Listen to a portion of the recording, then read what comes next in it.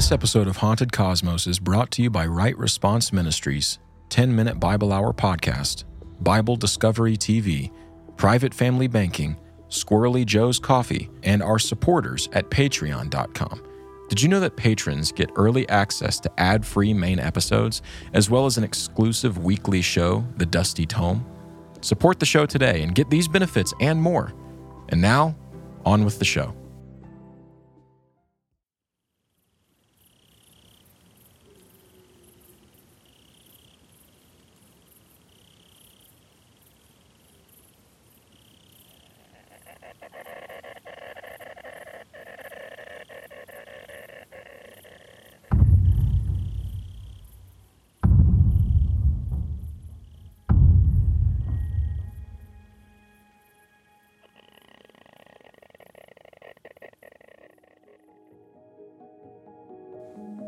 Winters in the Sierra Nevada mountains are some of the most brutal in the world. Being exposed to the elements and cold conditions here is a nearly guaranteed death sentence for all but the most seasoned bushmen. But while winters in the Sierras are brutal, the fall season is remarkably beautiful, a perfect setting for the backcountry hunter. North of Yosemite Valley lies a stretch of wilderness so picturesque and lively, so teeming with game within a paradise of alpine meadow, that any hunter who gets the chance to stalk prey here would be considered a bona fide fool if he were to turn down the opportunity. How much more a native resident of the land? Most of the families who have lived here long have passed down secret hunting spots through generations of experience in these mountains. Ron Moorhead came from a family like that. He spent his childhood roaming the mountains and woods, hunting and also hearing the backwoods equivalent of old fishermen's tales. Stories of massive elk, reindeer, even bears and moose. The itch to hunt caught him young and never left him. Like most young men, he was hungry to build credibility with the fraternity of local huntsmen. And so naturally, every fall would find him putting together a good gang of guys to hunt the most legendary secret spots the Sierras had to offer. In 1971, he hit the mother lode, getting access to a remote camp that came with the promise of trophy mounts for his living room walls. And by the way, when I say remote, I really mean it. This spot, I'll call it the bunker, sat at an altitude of 8,500 feet, fully 2 miles as the crow flies from the nearest road, and 8 miles from the nearest trail. Not trailhead, mind you, the nearest trail. The bunker was indeed in the middle of nowhere, which is right where Ron wanted to be. His first trip to the bunker began normally enough. In fact, it remained normal, except for the utter lack of trophy game, until a few days in. The twilight with the biting cold, the damp socks hanging beside the crackling fire from the heavy and wet early autumn snowfall, all of the mundanities of high country camp life went on, until a moment. Everything was injected with an abrupt wrongness by a peculiar sound. It wasn't loud, it wasn't even that jarring, just the opposite. And that's why it was so terrifying. This was a softer sound, uncanny, almost human, but just not quite. Imagine a life-size puppet attached to strings you can't see that's walking in an ill-lit room. It's that type of uncanny. So close to familiar, but so out of place, so almost man-like. Yet its closeness accents its difference. This was not a human sound. It was a shouting and howling and growling and whistling from a mockingbird, a parrot, a something that was pretending to be human. At least that's what Ron thought. Quickly dousing the fire, he hurried into a little wooden hut that he and many hunters before him had built on the site, what they called the bunker's party piece. He shut the makeshift door and sat in the darkness, eagerly awaiting the dawn light and dreading what might be out there, what may reach into that little piece of security he was so desperately counting on. If you've ever spent much time outdoors, you know that nights in the wild country can pass very slow, but this night drew out like a blade. Though it seemed that whatever was out there didn't intend to escalate to violence, the noises just continued. After hours of this, Ron finally drifted off to sleep to the strange soundtrack outside. He awoke with a start and a nasty ache in his neck. This didn't bother him that much, though. He was far too relieved to care. He had escaped what he was convinced was a terrible danger. But his plight wasn't over. The next night replayed the fearful events of the previous evening. In fact, the whole trip was marked by the occasional reappearance of the strange and terrifying sounds. Eventually, he grew a bit more brave. Make no mistake, he was terrified by the owner of the strange sounds, whatever it was, but he wasn't so paralyzed with the fear anymore. But after returning home and thinking back on the experience, Ron began to wonder if he might be going mad, or at least just be mistaken, hearing things that weren't at all there. Maybe a trick of the wind in the mountains and the trees. Something anyone who's spent time in the wilderness is probably familiar with. So he decided to ask some of his buddies to go up to the bunker with him for a hunting trip. They obliged, and upon arriving at the site, they unloaded their heavy packs in the now locally popular wooden bunker. Night fell on the group of friends, hanging around the fire and doing what friends do on a beautiful night in the Sierras. The air so crisp, it seemed as if you could snap it like a cracker, when lo and behold, the noises began again. Ron wasn't crazy. No, not even close. If anything, his familiarity with the sounds made the astonished reactions of his friends all the more unsettling. What was making the sounds? The group of men still couldn't tell. They couldn't see anything, but the sounds continued as before. Ron knew that he would need more help to get to the bottom of the mystery. There's something in the nature of man that longs to name the unknown thing. After all, God did give Adam the job of naming the animals. Heck, Adam even named the other half of mankind, woman. And so it stands that when there's something elusive stalking the wild places, he longs to know what it is, to name it, to classify it, to know it. And when that something is perceived as a potential threat for whatever reason, the urgency to know and subdue and name only seems to grow. After all, do men regale their friends with the story of how they caught that little brook trout? Or is it the story of the 9-foot bull shark they caught on their friend's boat that gets worn out at the parties? To help search out the mysterious Sierra sounds, Ron enlisted the help of his friend Al Berry. Al wasn't really a local, and he wasn't too into hunting, so why did Ron think he was the key? Well, Al was a journalist, and he had something none of the other men had there in the early 70s, camera and recording equipment. Al agreed to take his equipment out to the remote campsite and try their luck. Remember, this was in the time before iPhones and voice memo recordings were in your pocket all the time. It was near the end of October in 1972, after the first snowfall of the year, much like Ron's first visit to the area. They didn't have to wait long for the sounds to come. One of the best concerts yet occurred on that trip, and Al recorded the entire thing. It was a high-energy performance. And at this point, Ron was so accustomed to the strangeness of it all that he actually started whistling back at whatever this thing or things were, hoping to keep the conversation going for the recorder. Al, meanwhile, was petrified. This is the part where the recording equipment is supposed to fail, or when the suspicious men in black suits ought to show up and confiscate the tapes, right? Nope. Al successfully recorded the sounds. Lots of them. And at this point, you may be thinking that this means the mystery has probably been solved. With all the techniques of modern forensic audiology at our disposal, surely we could figure out what animal or phenomena those men encountered deep in the Sierras on that October night. You'd be wrong.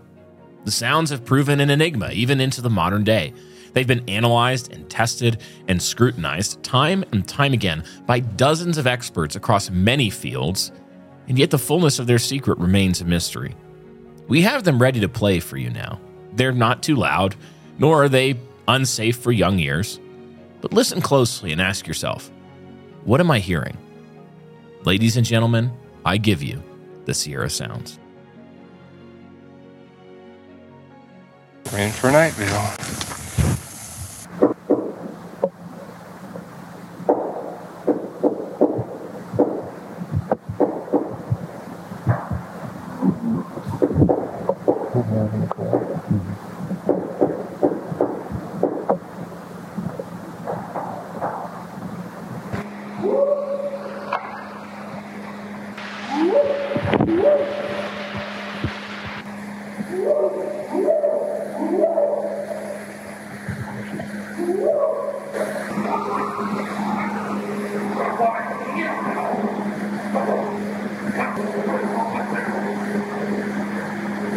What are you trying to talk to this?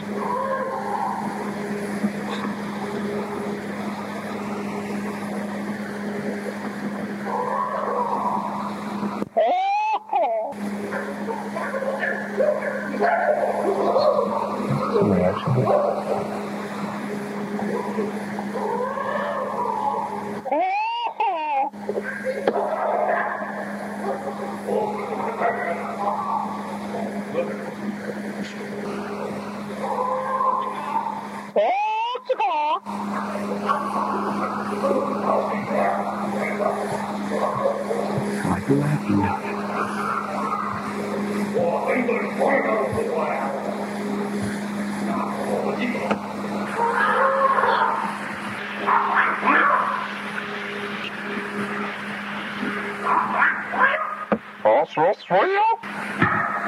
That's our job. Now we know where we look for tracks and all that for sure.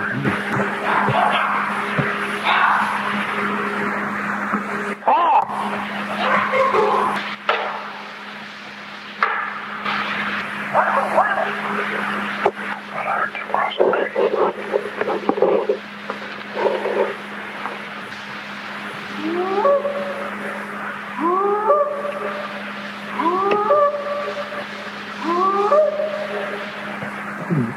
That must be good.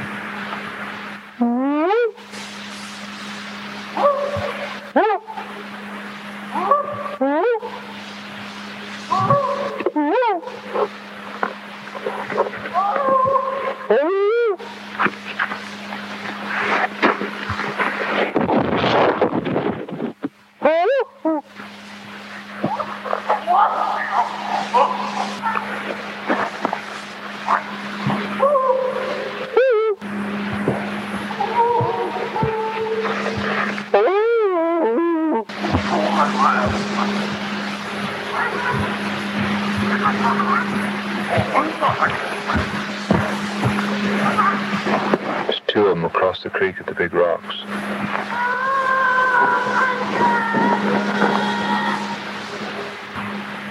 It's a hard act to follow. It sounds like he talks to us and they talk to each other. Yeah.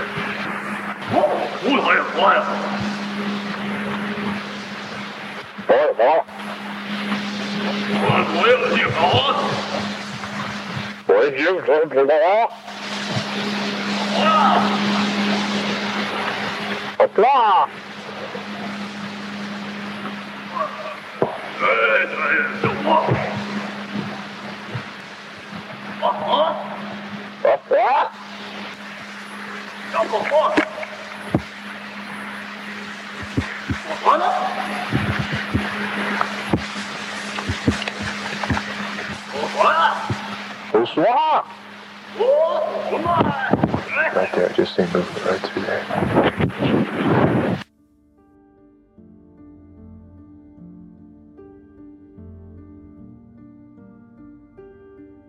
5 years after their recording, Ron and Al finally found someone to send the sounds to for analysis. Dr. Arlen Kurlan was not a linguistics expert, nor was he a philologist, primatologist, zoologist. He wasn't even a cryptozoologist, none of that. Dr. Kurlan was an expert in signal processing. He didn't care how uncanny the noises sounded. He didn't care initially even about whether or not it was human. All he cared about was performing basic signal processing on the file. What Dr. Kurlan found was astounding. First things first, the recording has been confirmed as fully authentic, unedited, not pre-recorded or re-recorded, not slowed down or sped up. It was fully legit. A single recording that by all counts had been taken at the time and in the conditions described by Barry and Moorhead and on the equipment they purportedly used. Compared to normal speech patterns in terms of signal data, the Sierra sounds clearly mirrored human-like vocalization and speech patterns. The cadence of speech at times is especially compelling. They found that the vocal range displayed was far broader than that of the average man, going both higher in pitch and lower than 95% of the human race. There was one specific sound, the growl they called it, that stuck out as particularly strange. Not only did it fall outside of the 95th percentile range, it also fell completely outside of the range of the lower limit for a human male voice. The deepest bass in the world was no match for whatever made this growling sound. It's estimated that 2 to 4 things or creatures were making these noises.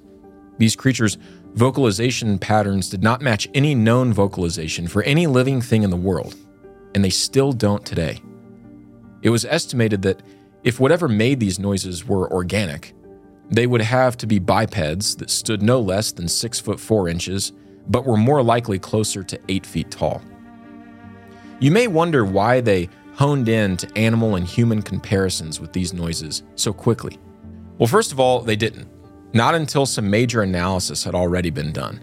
But one major reason for the bent towards a human comparison for these noises was what Barry and Moorhead reportedly found the morning after this recording took place. As they scouted the area around the bunker, they found, to their horror and surprise, 3 sets of massive footprints that perfectly resembled the footprints of a human. There's an area in central California, right next to the Tool River, called Painted Rock. The rock in question is a large boulder depicting what the native Yakutsk tribesmen call the family. Estimated to be between 500 and 1,000 years old, the most prominent feature on the painting is a beastly and hairy-looking giant of a man.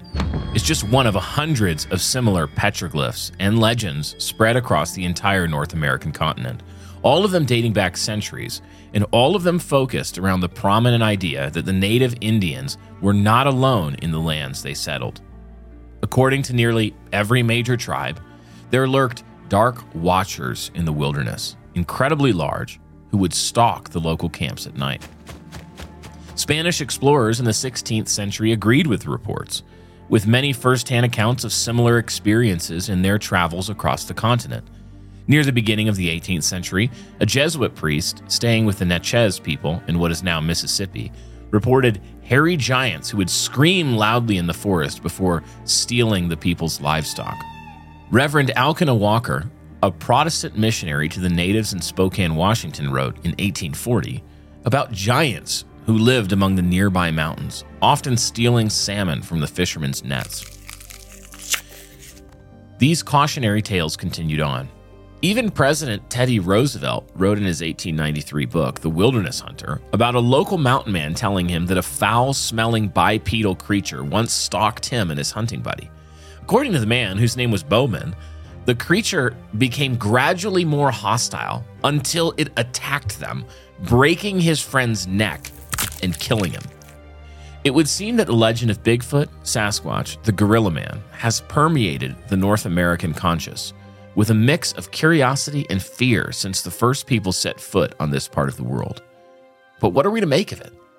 Is there something to these strange stories? Is there a race of elusive, man-like creatures hiding somewhere in the remote regions of the world, the wild places where people rarely venture? Over the next 2 episodes of Haunted Cosmos, you may find your inner skeptic compelled, or at least curious, at the tales we have to tell. Welcome, everyone, to a long-awaited episode of Haunted Cosmos. One that, so ready. We're very excited for it. I'm so excited. Are we not? I'm so excited. Guys, we're going to want to encourage you to buckle up. Buckle up. Because today we begin our 2-part introductory series on the topic of the Bigfoot phenomena. Now, introductory series, what does that mean? Yeah. Well, we have 2 main goals for the series. So I'm going to share those with you guys right now. But before I do that, Brian, how are you doing? Ben, we've never been more so back than we are currently so back. But yet in a very real sense, it's so over. Because I've been telling Brian this morning, I am out of English breakfast tea here at the office. Yeah. And that's 2 days in a row now. And I'm just like dreading this headache that I'm about to get in the afternoon. Yeah, I'm so sorry, Ben. I've heard that British so-called people, when they run out of tea, also sometimes like they get a little flustered. And so I want to say thoughts and prayers. Yeah, for you. I changed my profile picture on Facebook to just a black square. To just for you. For the black tea. For the black tea that you're not drinking right now. Thank you. We may have to cut that out. Yeah. I don't know how edgy our audience is at this point of Haunted Cosmos. I meant to say quickly with no pause, black tea. But let me just say that the reason we have never been more so back than we are currently so back is because Bigfoot, baby, let's go. I want you to understand that I love talking about Bigfoot. Yeah. I love thinking about Bigfoot. Yeah. I love listening. You might have thought, listeners, that we like just inserted the 4 minutes and 12 seconds of Sierra sounds at the beginning there. We listened to it ourselves. No, we listened to the whole thing. Yeah, because we liked it. Several times. Also, man, like, Maybe we should just play it back right now. The whole 4 minute. I keep threatening to play it back multiple times in the episode. Our listeners are like, guys, stop. They're like, please stop. Really we can go back if we want. You're really we can pushing go back. into But tell us more about what we're trying to do Yes. in this series here. Why we're so excited about it. Yeah, so we're really excited about it because this is like one of those topics that everyone thinks about when they think about Fortean stuff or high strangeness. But one of the other reasons we're excited is because we really have a goal. I don't think I'm speaking out of turn when I reveal this. We really have a goal of doing at least one Bigfoot episode every season. Pretty much every season. Like a deep dive. Yeah. And so our goals for this series are more 30,000 foot views. Yeah, so that's right. We're not necessarily trying to convince anyone of the existence of Bigfoot, especially not in this episode. Yeah. Instead, what we want to do is share some of the most compelling physical evidence that has been found and just ask you to consider it. And maybe you'll finish the series thinking like, I don't know, maybe there's something to this. Yeah. We don't know what it is, but maybe there's something to this. Our second goal, because that first goal is our primary objective, these episodes, like I said, aren't going to dive too deep into the weeds of any single Bigfoot story or myth or piece of evidence. Instead, we want to provide you with a 30,000 foot view of the two main aspects of Bigfoot. That is the physical evidence and then the not so physical, more the supernatural speculation. Or maybe not even physical evidence, but just the idea of Bigfoot as a physical thing. Yes. As just an animal. And then also the idea of Bigfoot as maybe something that is not a physical thing. Man, that's so well put. So well put. So this episode is going to be presenting you with stories of compelling evidence, primarily through the lens of, well, what if Bigfoot is just an animal that we've never found before? Yeah. That's really what we're doing. We're narrowing the scope in this episode. Yeah. That's it. So if you don't hear us talking a lot about spiritual stuff or how, it might relate to some examples in scripture, that's because we're going to do that next time. The world is not just stuff. Don't forget it. But even while we talk about maybe Bigfoot being stuff. The world's not just stuff, but there is stuff. There is stuff. The world's also not just not stuff. You know what I mean? You know what I'm saying? I think I do. Play it back. I like half of you, half as well as I should. Yeah, that was like a Bilbo Baggins party tree moment. So the next episode is going to be focusing on expanding the idea of Bigfoot into the realm of the not so physical, looking at the idea that maybe if this thing does exist, it's not just an animal. Right. It's not just a cryptid or some animal that hasn't been discovered yet, but something more. Yeah. Yep. But why are we doing it this way? And why talk about Bigfoot at all? Like, what is this actually trying to accomplish? Why is this an important topic to bring up in the grand scheme of things? Yeah. Well, one reason is simply that it is interesting. So true. Right? We say a lot that, I think we've said this a lot. I say this a lot outside of Haunted Cosmos. I can't remember if I've said it here. I know what you're going to say. What? Interesting people are interested people. Interesting people are interested people. So to me, if you hear about like crazy, I've heard Bigfoot stories from even family members. Yeah. And if you don't go, that's really weird. Like, tell me more about that. You don't start asking forensic questions like, well, how much had you had to drink? How much do you weigh? Yeah, how much? What was the eye color of the Bigfoot? If you're not interested in that, I'm like, well, I'm confused because that's one of the most interesting things I've ever heard. Yeah. And also just in terms of interesting, mysterious phenomena, this is really one of the most well-studied and sort of like well-known high strangeness or just weird fringe thing. So there's no way we're going to have a podcast like Haunted Cosmos and just not do Bigfoot. Yeah.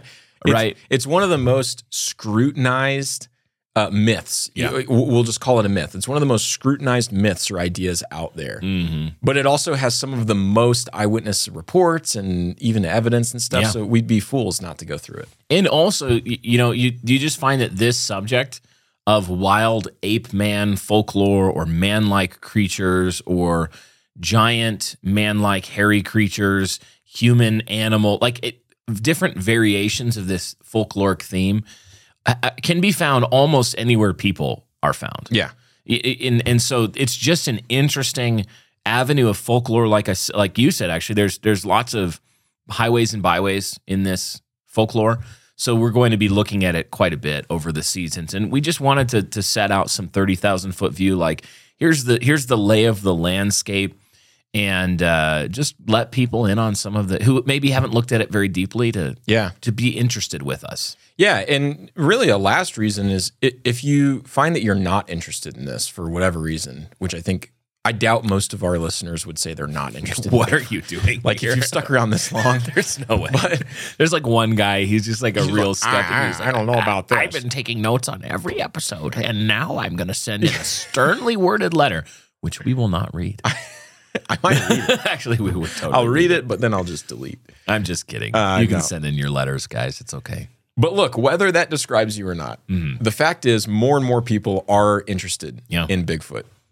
I mean, people from all walks of life. Yeah. And especially with the purpose of this episode, to go through Bigfoot as an animal. Yeah.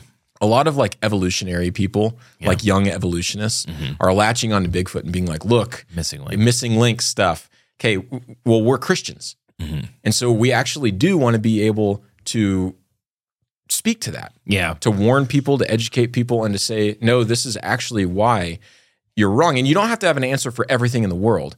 But if you're already interested in this, I mean, you may as well develop an answer for this specific thing. You'll hear us later talk about Dr. Meldrum and other folks in this conversation who will talk a lot about Bigfoot as Gigantopithecus, and different potential hominid-related ancestors of Homo sapiens on the evolutionary tree.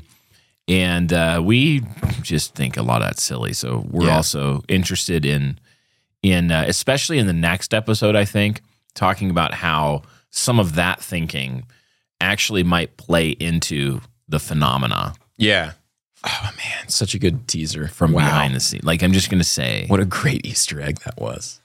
Just get ready. Literal chills. Not actually. All right. I mean, literal not chills. Literal chills, not but literal all. Chills. Yes. Now, the reason, too, that we split up the episodes into this, sort of two-parter here is that there's just not, there's no way you can do a single, even a 2-hour Haunted Cosmos, can you cover this in one episode? Yeah, it'd still just scratch the surface. For example, one piece of evidence we'll discuss, the PGF, the Patterson-Gimlin film, in this episode, is the most analyzed video in the history of mankind other than the Zapruder film. And even then, I think that it's it's close. Equal. And that's the JFK assassination. Yeah.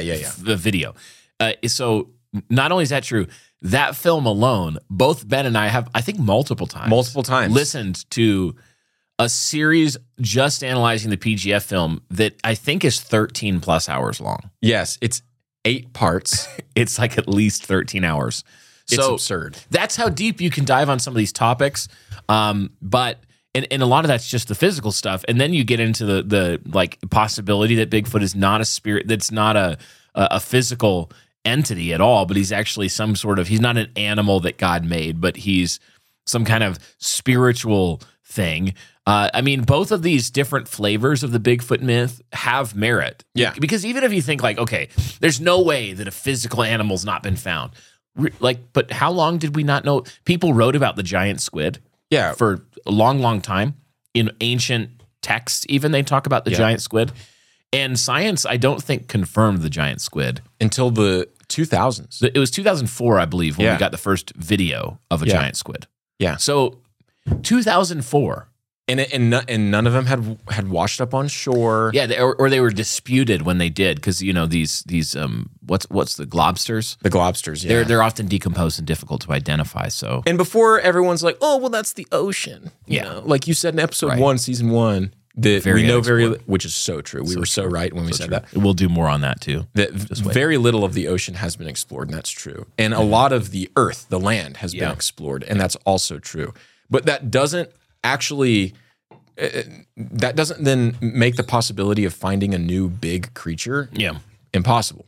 It would be absurd to think. It would be actually like the height of arrogance to think that. In remote places like the rainforests, there was even debate about the existence of certain types of gorillas that had been documented by missionaries and explorers, because Africa was just a place where you'd go and die if you tried to explore it. The rainforest. And now they've, multiple species of gorilla confirmed, and also new species literally every day are classified Yeah. in remote wilderness areas and some of these areas that have been understudied. So Yeah, in the Congo, there's supposed to be like this 150-foot long snake or something that's 2 feet in diameter. I've heard about this. And you know, someone in World War I supposedly took a picture, or maybe it was World War II, one of the world wars. Yeah. And but we still haven't been able to actually capture one. But that doesn't mean it's not there. Yeah. And then in the Amazon rainforest, for years, we thought that it was just overgrown, that no one could live there, that no one had lived there except the Aztecs, and they were like kind of sectioned off to one little part. And now using LiDAR, we're finding that the Amazon is peppered with massive ancient civilizations. Ruins. Massive ruins. Mm-hmm. So it's not true to say that just because now we've lived for, you know, however many thousands of years, we should just know everything that's on the land. Even thinking about the technology, we're going to get now into the Sierra Sounds recap. Yeah. And talk about that. But you know, I mentioned in the cold open that the Sierra Sounds in the 70s is before anybody, like, think about how difficult it was to record anything to audio. You had to have analog tape recording equipment. They didn't have handheld digital recorders even. Early handheld digital recorders in the 90s were terrible. They were very low resolution, easily overdriven. They you know, very difficult to get a usable recording with them. So you had to be able to take actual sophisticated equipment out into the wilderness to use and to attempt to even record or capture. Yeah. So even the area of the cell phone, the smartphone camera, very recent. Yeah. We're talking about, I mean, less than a few decades of the human story has had that sort of capability in everybody's pocket. Yeah. I mean, I don't even think that, like, a cell phone recorder and camera, I don't even think it's been a few decades for that. Maybe it's been 20 years when you really think about it. Yeah. Mm-hmm. My first flip phone, when I was like 16, 17, I got one of those brick phones with flippy. It had a camera, flippy dippy. So it wasn't a brick phone. Flipping and dipping it did stuff. I think it was a flip phone. And the camera was like 1 you take a picture and you're like, wow, that was useless. Wow, it's worthless. Thanks, this is worthless. Yeah, it did nothing. Yeah. It was so lame. So Ben, let's talk about the Sierra Sounds. I don't think people are properly appreciating the Sierra Sounds. Maybe not. You need to be Sierra Sounds maxing. You need to be Sierra Sounds maxing. Because if you listen to it again and you start to Should we play it again? Let's run it back.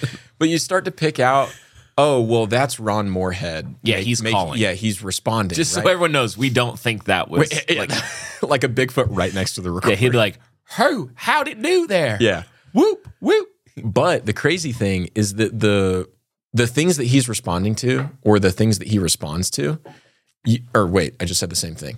The things that he's responding to, or the things that respond to him, sound like him almost. Yeah. Like, that's what I mean. It's so uncanny. And they're weird. mimicking each other back and forth. Yeah. And we know that it wasn't another person because the range is too far out of the normal human range. Yeah.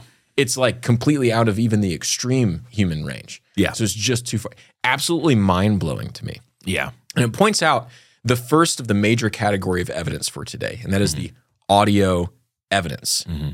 We're also going to look at photo-video evidence, footprint evidence, or just general casts. Footprint evidence, and I'm going to make fun of some of it. Footprint evidence is a significant portion of the it. I'm going to make fun of it. To me.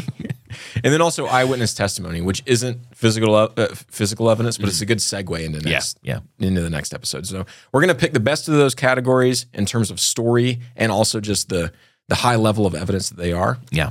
And then leave you guys to think about it. But I'm getting ahead of myself. Like I said, we need to recap the Sierra Sounds. Yeah, we need to talk about this. I want to start by just quoting from the conclusion section of Dr. Kurland's findings. And he wrote this in a really good book. It's called Man-Like Monsters on Trial, which you can find it for free online. I'm not going to say it.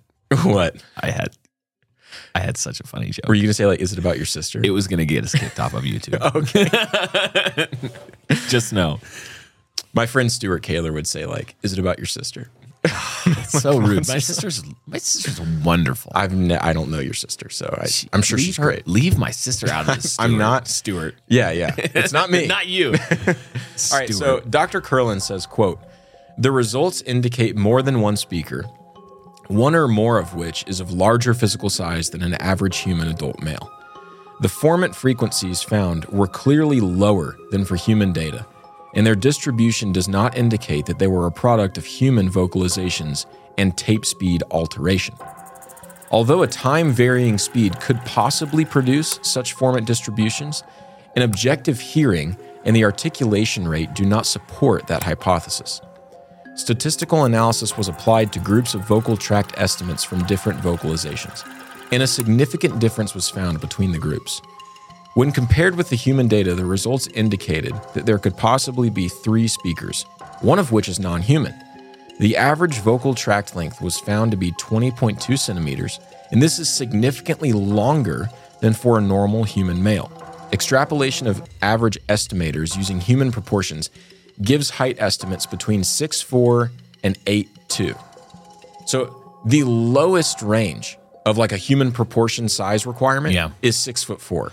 That's the baby. Yeah, physically. Yeah, 6'4". The largest being 8'2". And then he says later in the study that it's more likely, given the distribution and how how it tends towards the lower pitches, that it's taller, like in the 7-foot range. Just so everybody is following and tracking, a formant is a part of speech.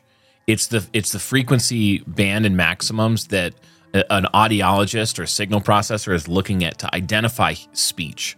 So a formant is the frequencies that form the vocalization of a vowel.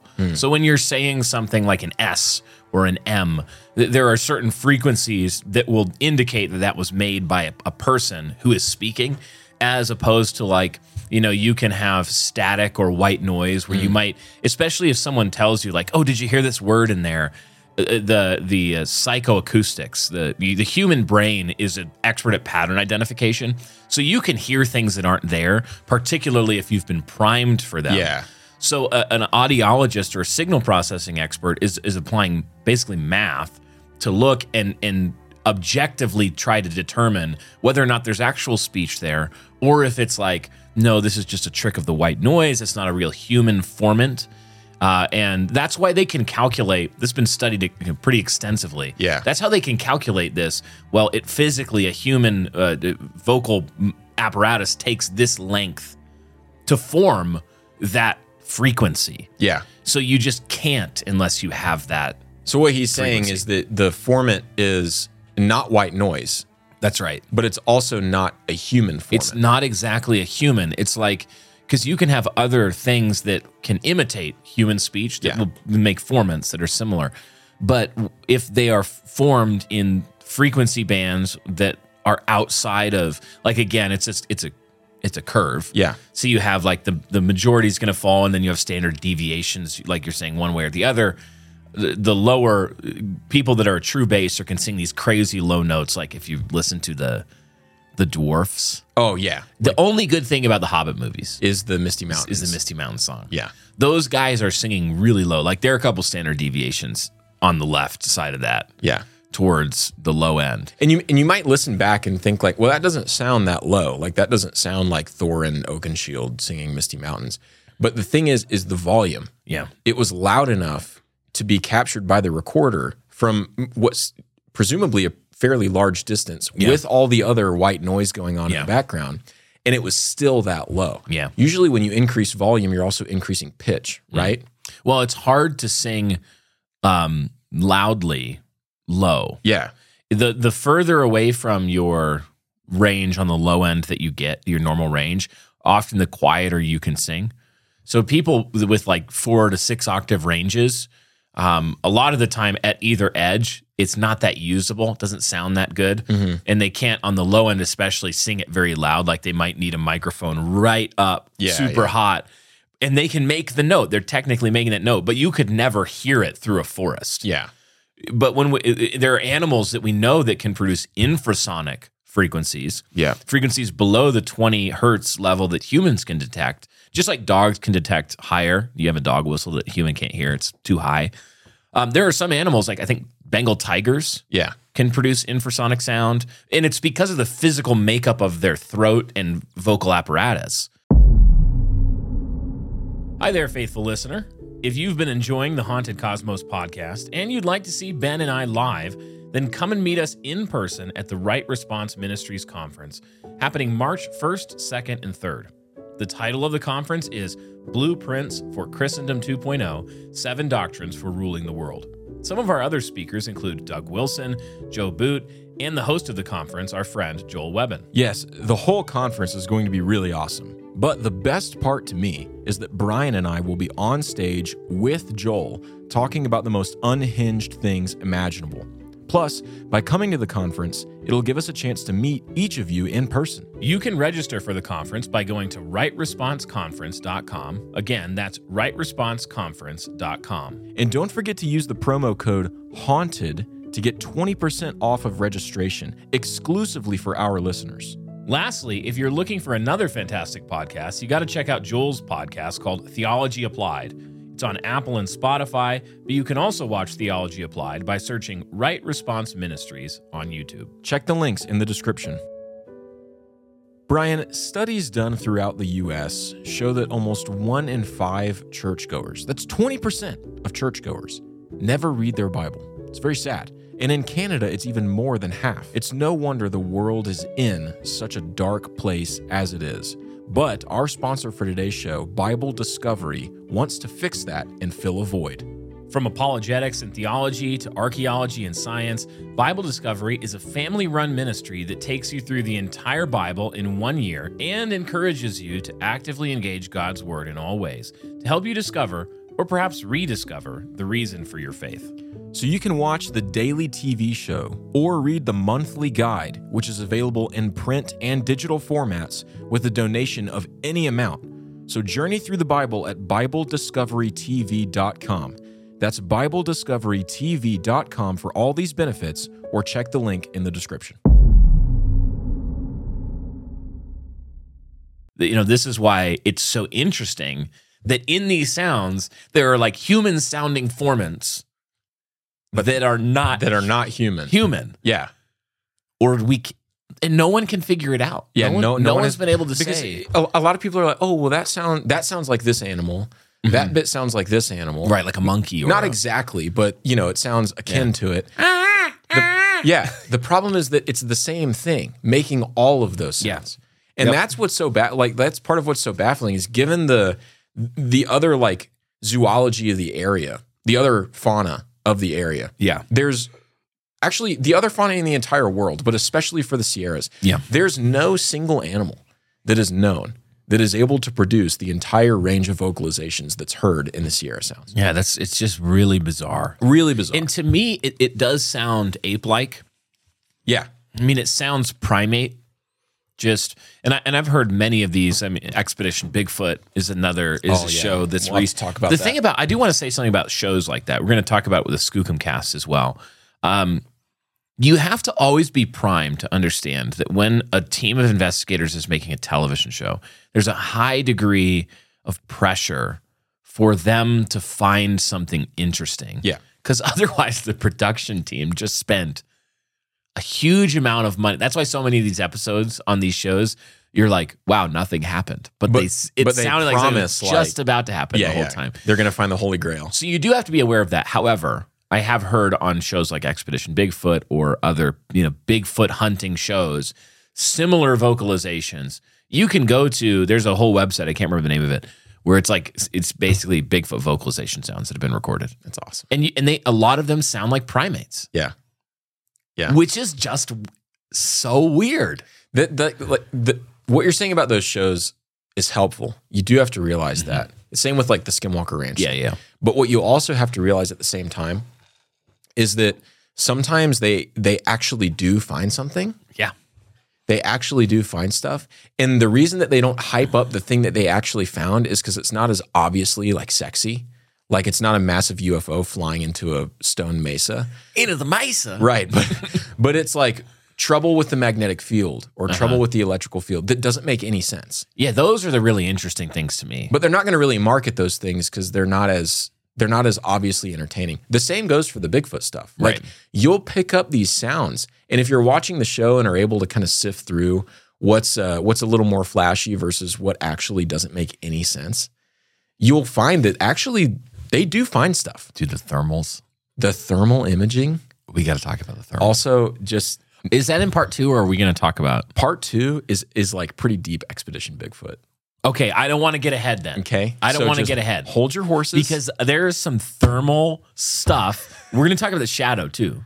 oh yeah, that's My like guy. cold open the next episode, by the way, You guys. is this shadow thing. I love how That's all I'm going to say. there's like inside the Haunted Cosmos audience, there are 2 wolves. Okay. And the 2 wolves are actually different groups. There's one group that listens to us and they're like, yes, you guys are not, you are too hinged. Yeah. You're not going far Like enough. 100%, there's a portal on Skinwalker Ranch. Then there's another group that likes to listen to us, but we drive them nuts. Yeah. Because they're like, they think of themselves more as skeptics. And Yeah. so they're kind of They like, think of themselves as like smart they're people. They're constantly debunking what we're doing, debunking it, and it's fine because we do the same thing internally, and you'll hear us like criticize evidence and things like that. But it is so funny because inside me, both of those wolves exist, Yeah. and when I watch, they are never more yelling at each other Than Expedition. than Expedition Dude, Bigfoot, me too. because that Especially show- because one of the guys on there, dude, we all know his name, Ronnie. One of the guys on there is the biggest idiot. I love him so much. I cannot stand this guy. He'll walk up to literally just a fallen tree. Yeah, and he'll be like, And he'll be like, Bigfoot did this. There's no doubt in my mind. he'll be like, this is a tree structure. Tree structure is another piece of physical Yeah, evidence, yeah. by the way. Actually, and I have a tree structure story. Don't let me Okay, forget we'll to have tell to. it. Well, yeah. It's a personal story. Is it? Yes. I also have a personal eyewitness story. Don't you remember? Mm-hmm. For my recent And I want to jaunt. hear it. Okay. Wait, or are you going to do Patreon? Oh, Here's what we're gonna do. Yeah, except it's so disappointing that it, No, don't. No, we're going to hype it. It's We got to actually- go full history it's channel. legit. It's so good. Could it be the Ark of the Covenant? Okay. I found the Holy Grail. Here's what we're going to do. Here's what we're going to do. We're going to do a Patreon Dusty Tome where Ben and I just each tell our personal Bigfoot stories. Done. Okay. We'll do that at the same time, and then we'll do an AMA. Boom. We'll do a couple questions. It's going to be great. So join the Patreon because Haunted Cosmonauts on Patreon are the best podcast supporting Two Wolf audience of all time. They are so good. I don't even know where we are at this point, but let's continue. Here's the thing: we have to move on. Yeah, Because how long are we in? Let me check. Ben, we're barely in an hour. Are you serious? I don't think that the show will be an hour. I think we hit record pretty early and bantered for a little bit about. I want you guys to know that we're on page 9 of 21 of the outline, and They never complain. so here's all they right. love it. Look, let's move on. Sierra sounds really cool. Listen, I want to talk more about him, but let's move on. Me too. But Let's talk about some casts. We have to talk about the cast. There's footprint and casting evidence, Yes. and now even scanning evidence of footprints. Yeah, like LiDAR with scans. LiDAR scans. Here's the thing. I think that almost every footprint evidence is the dumbest thing I've ever Garbage. seen. The dumbest thing I've ever seen. So easy to hoax that it's almost meaningless. Yes, but there's one casting story. If it's the skookum, It's the scoop. I walk. Okay, let's. I'm going to be one wolf in this story. And you Wait, get one. tell me, have you heard of the Skookum cast Yes. before? Okay, you have? Oh yeah. What do you think about it? What do I You think? think it's bogue? Elk wallow. Okay, right on. Elk wallow. Allow me to convince you otherwise. Okay, I'm ready. I'm kidding. I'm actually not convinced, don't know. but it is like weird enough to mention. So Let's talk about it because it's a keystone piece of evidence a lot of people talk about with it is physical evidence. It is. So let's get into it. Yeah. The Skookum cast. Okay, the Gifford-Pinchot National Forest, which is near Mount Adams and Mount Rainier on the western side of Washington state, has always been an area considered a hub of Bigfoot activity and research. And in September of the year 2000, a team of researchers, which by the way were part of the BFRO, the Bigfoot Field Researchers Organization, which sounds like a team I want to be a part of. If you're on the BFRO, You are unbiased. you are a person I want to have a drink with. Yeah. So the Call BFRO me. began an expedition here with the sole goal of collecting some kind of reputable biological or otherwise scientific evidence regarding the existence of Bigfoot. Now, please understand, as much as I just made fun of the BFRO, this isn't just a guy's trip with a little camcorder and some journal entries. Okay, this is actually a fairly well-funded and a stubbornly precise attempt at a genuine scientific expedition. In fact, it had to be, because whether they found anything or not, their study was going to be filmed and aired for the world to see on the now canceled TV show Animal X. What a name. What a name.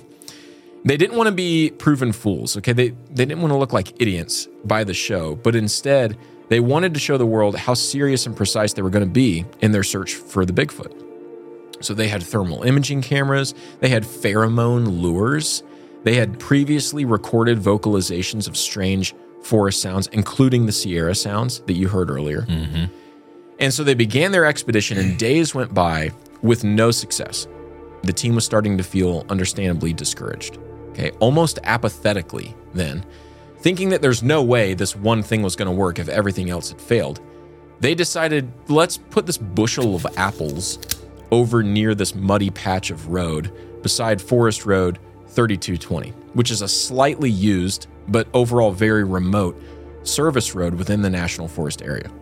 They had the fruit, it wasn't going to go bad, and they figured that on the off chance it worked, the mud that was nearby would leave some kind of footprint of whatever it is that came by to eat the fruit. But they got much more than they bargained for. If you ask some, or if you ask others like Brian, they got less than they bargained for. The next morning, the team went to examine the site on their way to some other areas of interest. What they found was actually pretty startling. In the mud next to the apples was the print of what appeared to be the entire lower half of some animal, like the hide of some animal, as if it had laid down in the mud to enjoy the apples. It was Patty. Just a little siesta. It's Patty. Patterson-Gimlin film. Throwback. Throw forward. So they poured pounds and pounds of plaster into this indented mud, 400 pounds worth of plaster, and then they waited. When everything was cured, they immediately took it to be analyzed by anthropologists and wildlife biologists because they thought they found something pretty slick. One of the anthropologists, Dr. Grover Krantz, said he believed that the cast was made by a kind of primate, a Sasquatch-like creature. Wait, who is that? Doctor, by the way, Grover Krantz, anthropologist. Doctorate in feminist studies. I'm just kidding.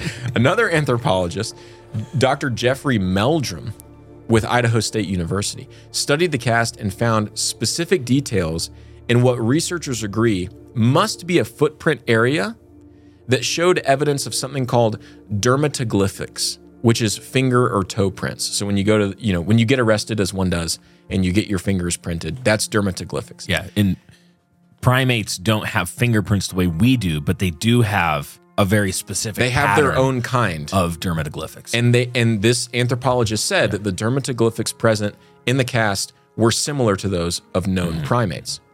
Now, to be fair, okay, many people are skeptical of this thing. We'll post a photo in our show notes, and if you look at it, the immediate reason for skepticism will be really clear in that it just looks like a blob. It looks like literally nothing when you look at it. It looks like a very underwhelming like a patch Rorschach of mud. Yeah, exactly. Upon which to project your Gigantopithecus fantasies. A Rorschach, but it's not even symmetrical, so it doesn't even look cool. But look closely. Look closely at the mud. And if you do that, you will see clear lines of a foot, to me at least, a heel, even an Achilles tendon. There's one, like the heel section of the cast, you have to admit, is the one part that's like, oh, that could be kind of interesting. Okay, you'll see what looks like an arm resting on the ground next to a curled up thigh, as if the creature was sleeping or lounging. And if you remain skeptical, which in this case may be a good thing, because all things considered, this cast is not entirely compelling, you might see an imprint of a particularly large elk sitting down to eat some apples.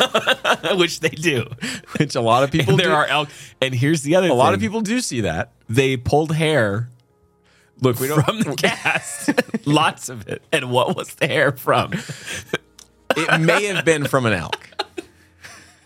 I think they say that there was other hair that was unidentified. Yes, there was other hair. Yeah. And like, who's It to was a say? Bigfoot wearing an elk skin jacket. Here's my question. It's a bucket of apples. Why couldn't more than one animal Yeah, go let's be by and honest. get some apples? Let's be honest. Because there were some elk prints around the cast area as well. Yeah. Like, just very obviously, that's an elk.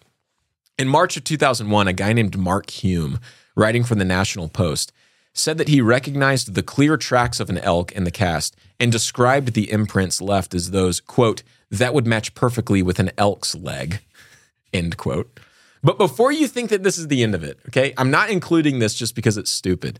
Before you think this is the end of it, know that disagreement genuinely remains. The debate genuinely does continue to run hot even after 20 years of looking into it. Scientists from the fields of anthropology and biology cannot come to an agreement with one another regarding what exactly it was that left this print. Partly because while the elk idea is easy and compelling, it's not obvious. Like, it's not so obviously there. Just like it's not obviously a Bigfoot print. It's not obviously an elk. Add that onto the fact that no other animal as large or larger than an elk is supposed to be native to this region, and you can understand why at least some confusion remains. Brian, what do you think? Here's my favorite thing. So you look at Dr. Meldrum. Dr. Meldrum is a serious scientist who studies these sorts of things.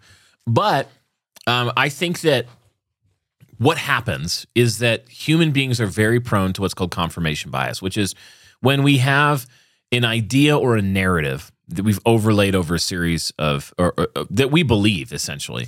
And then when we look at a lot of data points, especially noise, the human mind is always going to try to algorithmically, eliminate the noise and find the signal. Yeah. Right? We're going to try to find patterns. We're going to try to think. But when you have an idea of what the data is going to say beforehand, then it's easy sometimes to find in the noise a signal that's a ghost. It's not really there. Yeah. So a few things. One, I think Meldrum and the related experts, he said things like in his 2006 book, Sasquatch Legend Meets Science, Meldrum said the unanimous consensus was that this could very well be a body imprint of a Sasquatch. Another doctor, Dr. Esteban Sarmiento, endorsed the cast. He said, in my opinion, the Skookum cast, body cast is that of an upright descendant of Gigantopithecus. So you hear that kind of certainty, or at least like they put in words like could very well be, or, in my opinion, it's this. But a few things. The hair, I think it's ambiguous data that could meet multiple explanations, and that Occam's razor, is that Occam's razor? Occam's razor. Is simplest. Yes. Right, is probably the most compelling. It's an elk. And then lastly, the dermatoglyphics. There have been, so a retired forensic expert named Jimmy Chilcutt did some, and a skeptical investigator. Again, confirmation bias. If you're skeptical, you're also going to infuse your research with skepticism. There's no truly neutral look. Yeah, there's no unbiased at anything, opinion. right? Except God's, because God knows everything and He's right about everything. So these guys have said things like, Matt Crowley said that a lot of these dermatoglyphs that Meldrum has pointed to, he has many of them, he recreated them in the drying process of the casting agent, that there were artifacts from the casting process itself that can easily be mistaken as dermatoglyphs because of the way that this material dries. So there's things like that where I just look at it, and to be clear, I'm really hard on the Gigantopithecus and Bigfoot as just merely unknown animal side, even though some of the sounds and things are compelling, because I believe Bigfoot is real and is a demon. Yeah. Let me just say it. Look, The cat's out of the bag.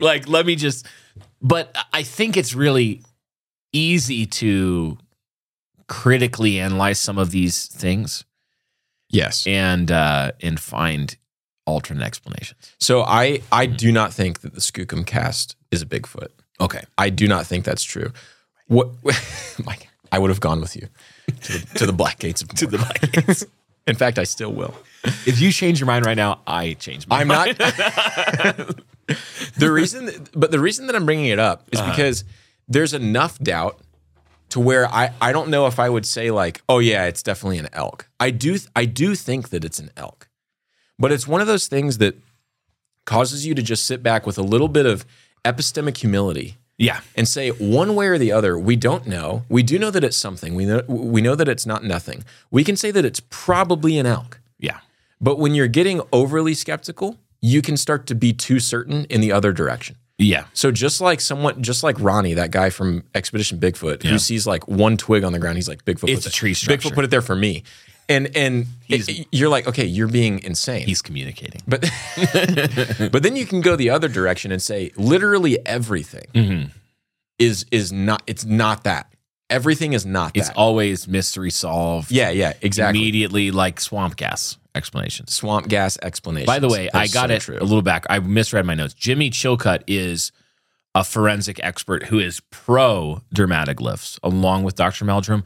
It's Matt Crowley who is anti and explains them with the drying agent, just so that I'm clear and not casting aspersions on anybody. But one of the biggest reasons that I even included this story in the show is to go back to what you're saying, where the human brain is really good at finding patterns because it wants to find patterns. And think of it like this. It's not necessarily, actually it hardly is ever, I think, a malicious attempt to deceive people. But what it's more like is when your friend tells you that if you listen to Stairway to Heaven backwards, you'll hear the satanic message or whatever.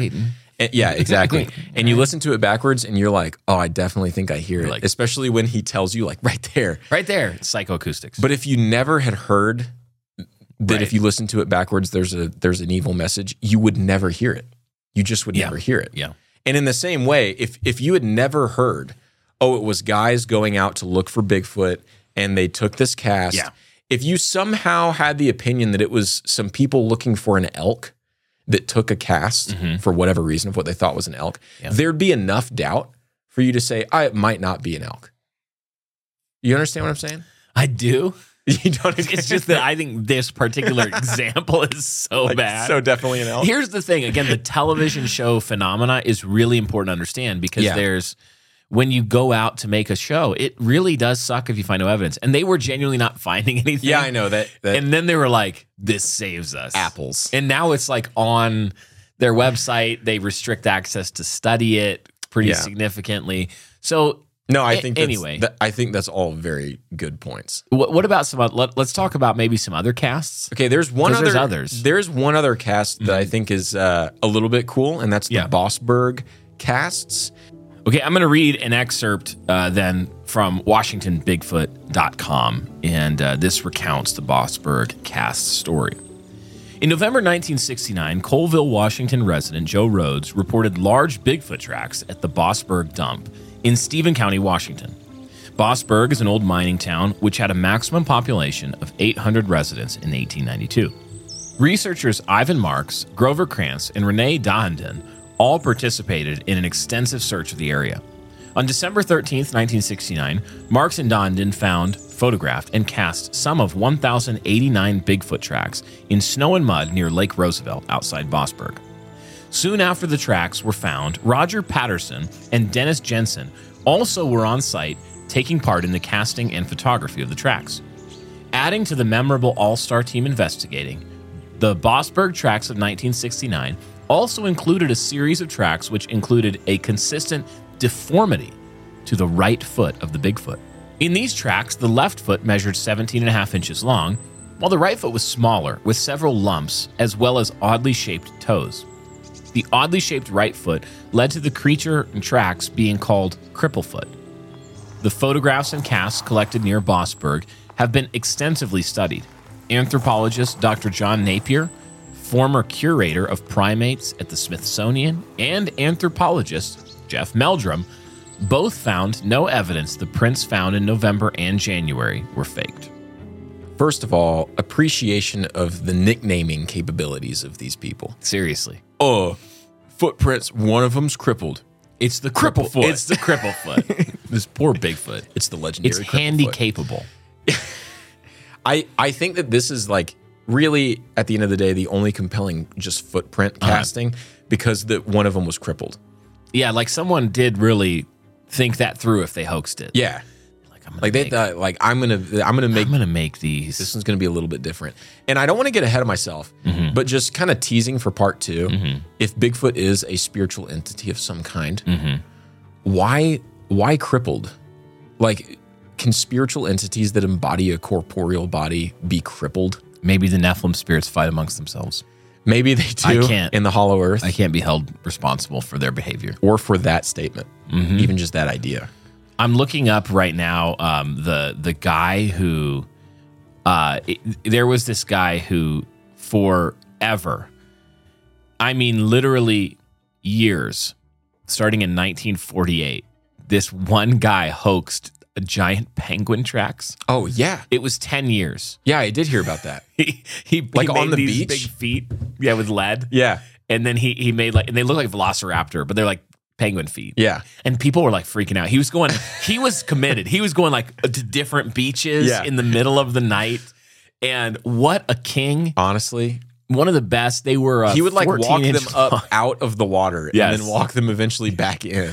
Yes, and it was like it was like the creature came out of the sea and then went back into the sea. So look, the point is very difficult to fake Bigfoot tracks. That's again. I think that's our takeaway. Clearwater, Dunedin. This was right where my wife was born. So really, yeah, this area, like this is local lore. Oh wow, that this giant, it could have been a giant penguin. I mean, why not? Why not? Even though the guy fessed up to it and showed the things that he was using. But I mean, still, he could be. That's He skeptical. could be a Nephilim. Skeptical cope. He could be a Nephilim. That's how deep. No, that's why a lot of the cast evidence and footprints. Like, I get it. Some of it could be real, maybe, but it's also, it's just so easily hoaxed. Yeah, and also some of the ones that get me, Ben, are. We talked about this right before we started recording. The footprints where it's like. The Bigfoot would have like sat down perfectly, pressed his foot down, carefully lifted it up, moved it back, and did like all of these in a sequence. Yeah. They're just these perfect, and the toes are perfect. And you go, that's a Bigfoot foot. Which, look, if the goal is deception, it's not out of the realm of possibility that a Bigfoot would think, I'm going to do this so that someone finds it. And thinks it's fake. Yeah, and so that it looks fake. As cover for his real footprints that he accidentally leaves behind. Right. They're playing 4D chess. This is insane chess. The Squatches, man, they are smart. So look, that pretty well covers the best that could be found on cast evidence, okay, which says a lot. A lot. But now we have to move on to the big one, okay? My personal favorite. This is the film evidence. And there are a lot of different videos out there. What are you going to say? I just want to say before the film evidence. Yeah. Lay it on me. Before the film evidence. And again, I don't think we're going to cover this in the next episode because this is physical evidence. Okay. But the Expedition Bigfoot. Which one? The DNA. Oh, that one was actually crazy. Ooh. Can you describe it for us? This is what one of the newer technologies that Bigfoot enthusiasts are deploying. The Bigfoot Field Researchers Organization. Right. It's like environmental DNA. So you can take a soil sample. You can take from a tree or something, and any animal that's been in that area, brushed up against it, or like left skin particles even, will show up. So you can find often dozens of animals in a soil sample. What's the time frame where it's like you can... Isn't it like after a certain number of days, you can't reliably... Yeah, it gets less and less recoverable, and it's much more reliable the higher the concentration is. So you can get false positives, things like that. But they found Dr. Mayer, we'll talk more about Dr. Mayer. Dr. Maria Mayer. Yeah, exactly. She's a woman. Yeah, she is a woman. She talks about a soil sample that they took in a tree structure, because tree structures and other physical evidence, nests in tree structures. People will find branches bent together, and again, that Ronnie is like, everything's a tree structure. Literally, like, just a tree is the tree structure just in the room right now. A normal tree, and he's like, that's a tree structure. But you see these huge trees sometimes that are woven, it seems, together. You'll find nests. The dens are pretty crazy, actually. And primates make nests. Yeah. So the mountain grows, they make nests that they lay in. and they make a new one every night, so you find a lot of them. So they found a structure like this, so they were interested. They were like, something made this, clearly. Could have been a person, could have been, they don't know. And they did some environmental DNA, and they found basically human DNA, which you find almost everywhere. Yes, people are just everywhere. They also found primate DNA. They found a fairly high concentrations of pan-troglodyte DNA, which is a species of chimpanzee or something close to it. They found 3,000 reads in this sample of this strain of DNA. And so she says this. She says, finding what appears to be a very large structure, seemingly created with intention and requiring great strength as well as foresight is interesting. It's not unheard of for primates to stack sticks or rocks, although for me, the jury's still out as to what that was. There's no guesswork in science. It's great that eDNA, environmental DNA, was collected from the site. That may give us the answers we're looking for. And then it was months after that they got the DNA back, and it was like, oh, there's pan-troglodyte DNA, Yeah. pan-genus DNA especially, which is chimpanzee genus. So that's another physical. And is this in Kentucky or the Pacific That was in the Northwest? Appalachians. Okay. Yeah, that So was part of that investigation. Are chimps in Kentucky? Are chimpanzees in Kentucky? No, I'm depending on you to know this. no, they're not normally. Okay, in well, zoos. Well, there you go. So you just go, that's weird. Yeah, that is really weird. Could be a false positive, newer technology. I don't know, but it's like that's what Bigfoot people now point to and say, it's an animal, it's an unknown primate, Yeah. and we have DNA samples that are primate DNA, not human DNA, and we find them in places they shouldn't be. Yeah. Interesting. Very interesting. Very interesting. Moving on now. Am I safe to go where we want to go? Ben, Where we need to go? we need to go there. We need to go to the Patterson-Gimlin film. We do. The PGF itself. PGF. Here's the thing. Patty. There's actually like quite a few videos that I think are pretty crazy. Yeah. And when I say quite a few, I mean like maybe 5. Okay. But the Mac Daddy of them all, Is for the sure, PGF. is the Patterson-Gimlin film. And if you don't know what I'm talking about, I want you to actually pause the episode. Go look. And I want you to go look, because you're going to think, who is this jabroni telling me that this is convincing? Because when you first see it, you're going to think, oh, no way, this is a guy in a suit. Okay? Yeah. But it just, We're going to think talk about it. is. I don't think. The other thing, if you want to watch it, you might search stabilized PGF film. Yeah. Because they will take the film. It's pretty shaky, and you'll understand why when we tell the story. But and then they'll stabilize it so that the subject remains less like by moving the frame. Yeah. With the movement of the camera, it's a post-digital stabilization, but it doesn't add anything Right. that's not there already. Yes, It's not yes. faking something. It didn't add anything. It's just making it easier to follow. Yeah. So you can look at the original, and then you can look at the stabilized version. Yeah. And they have a lot of videos where it's like, it's the original, and then immediately thereafter, Yeah. the stabilized. So Yeah. I'm going to tell the story about the film let's because hear it's it. an amazing story. Want to hear it? So the story of Roger Patterson and Bob Gimlin's encounter with a Sasquatch is among the most scrutinized of any eyewitness account of anything in history, not just Sasquatch encounters. And I really mean that. These men were not interrogated by police, but they have both recorded multiple retellings of how the events unfolded from their points of view. In these interviews, written records and secondhand retellings have been nitpicked to the nth degree for any sign of deception or inconsistency. What follows is their account as they would have you believe it. In the early afternoon of October 20th, 1967, friends Roger Patterson, an aspiring filmmaker and Bigfoot enthusiast, and Bob Gimlin, a bona fide cowboy, were 10 days into their horseback riding trip through the backcountry of California. The closest populated area was the Redwoods National and State Parks, but they were quite far from there, tucked away into the forested ridges and rolling foothills of the Sierra Nevada mountain range, exploring the dried-up riverbeds that would be flowing with torrents of water after the brutal winter ran its course. The reason for the trip was twofold. First, the friends wanted to take a trip into the wilderness together as they had done before. They were friends. But the second reason is more relevant for us today. Patterson wanted to film a Bigfoot. He had heard of sightings in the area.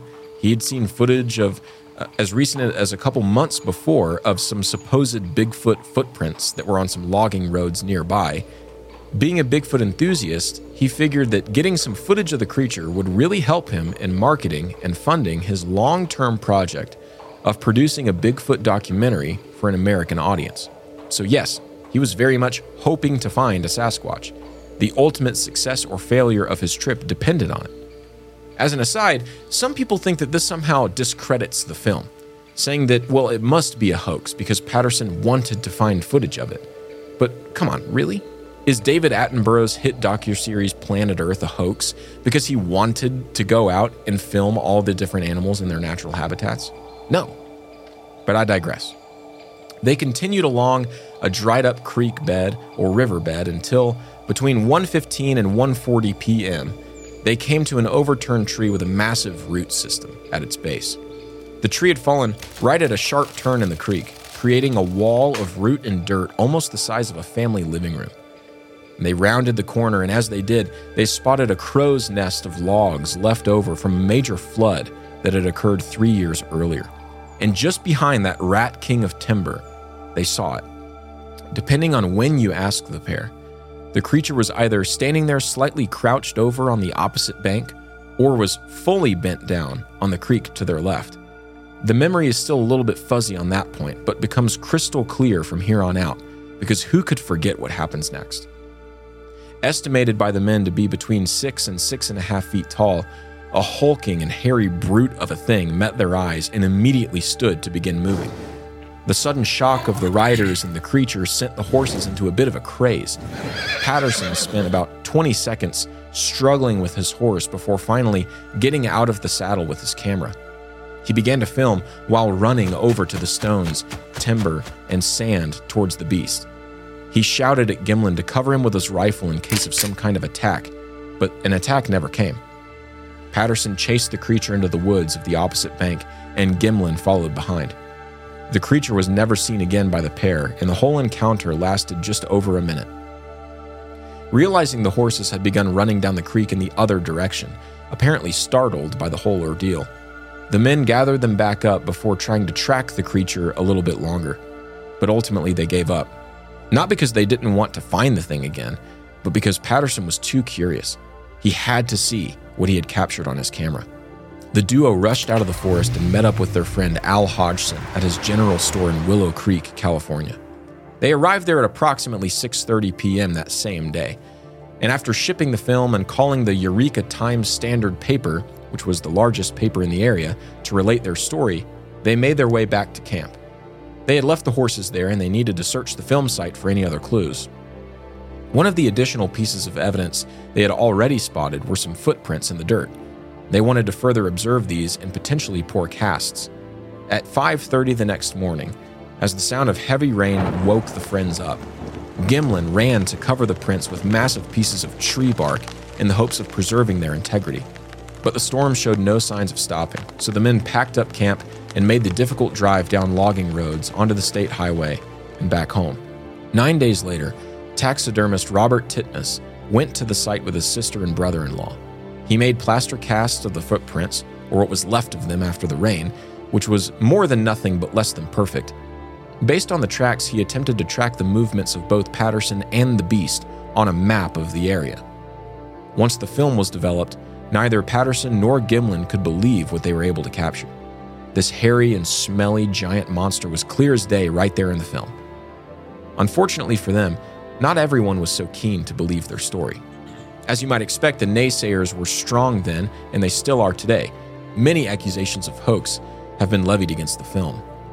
Many men who are confirmed to have known Patterson and who claim to have known Patterson have come forward over the years asserting that they were the guy who was actually wearing that crazy suit that's so obviously fake in the film.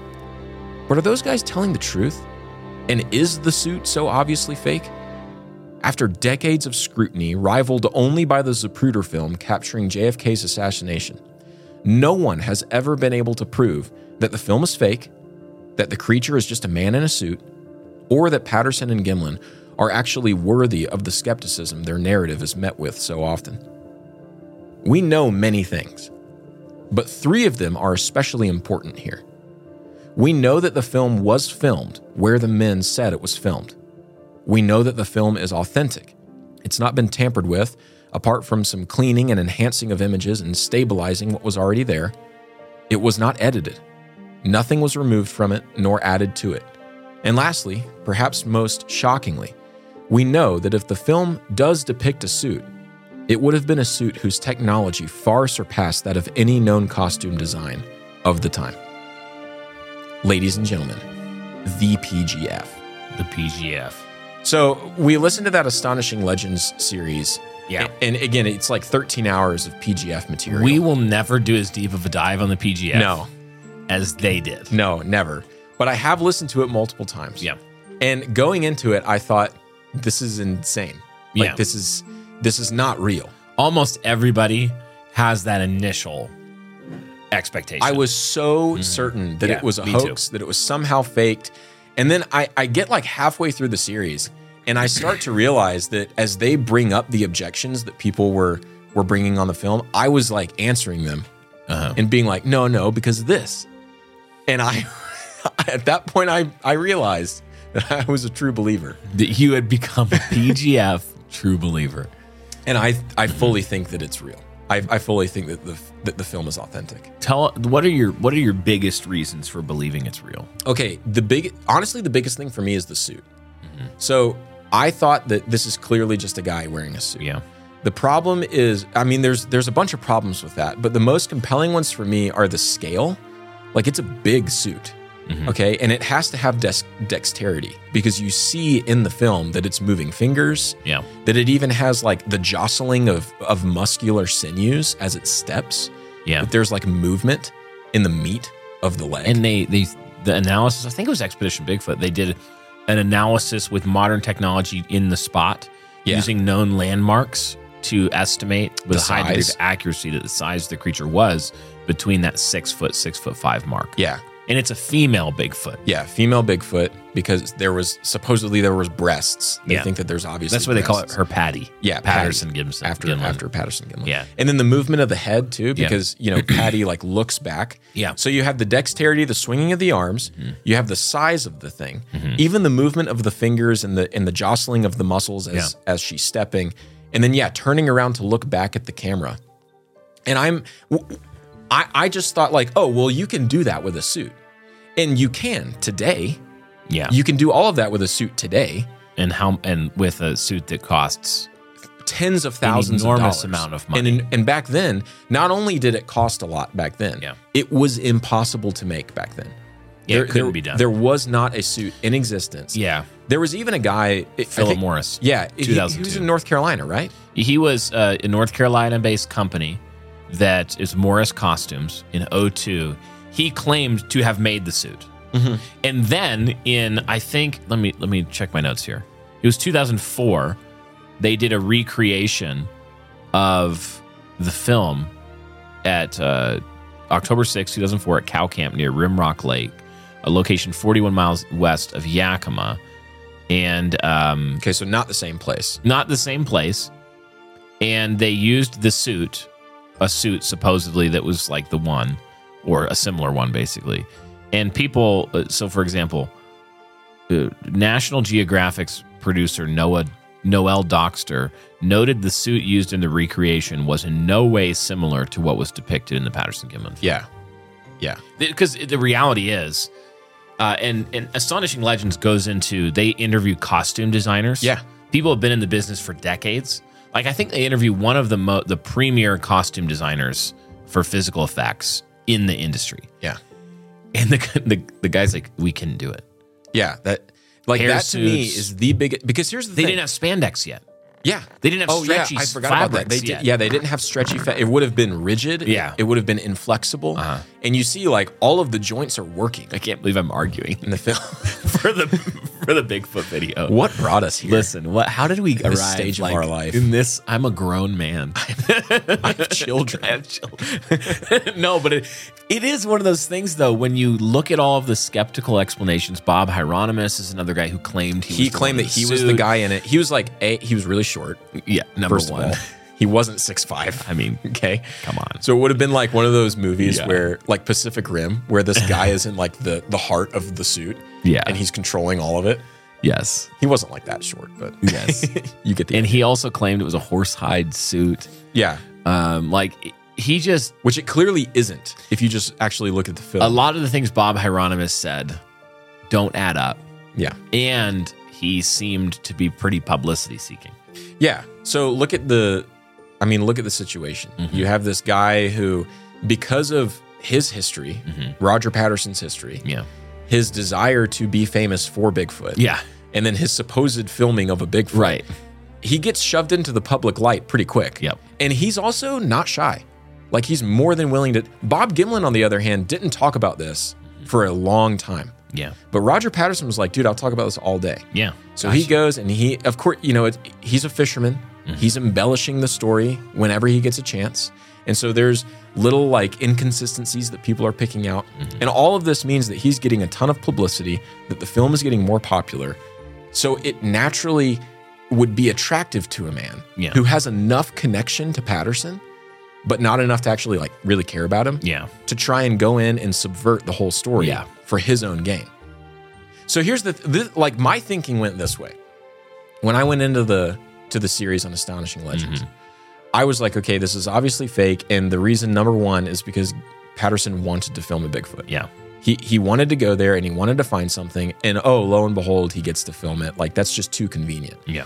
But then one of the hosts, I think it was Forrest, had this great line where he was like, okay, listen, I understand that, but just, I want someone to tell me what is actually in the film. And once I got that, I was like, oh, okay, that's a good point.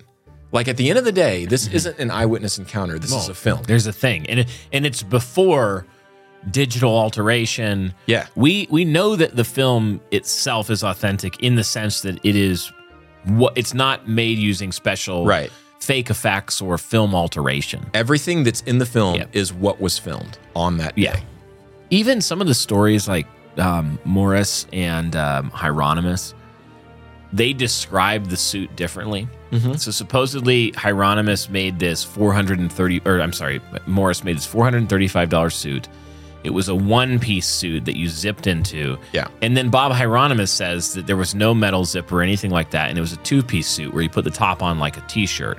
So just stuff like that makes you kind of see how something as famous as and well analyzed as this film would bring out liars. Yeah. So it's like even if it's fake, I don't think that those people were the ones who did it. No, I'll put it that way. Yeah, I definitely don't think they were the hoaxers. Yeah. And that begs the question, was Patterson smart enough to pull this off? And was he wealthy enough to pull this off?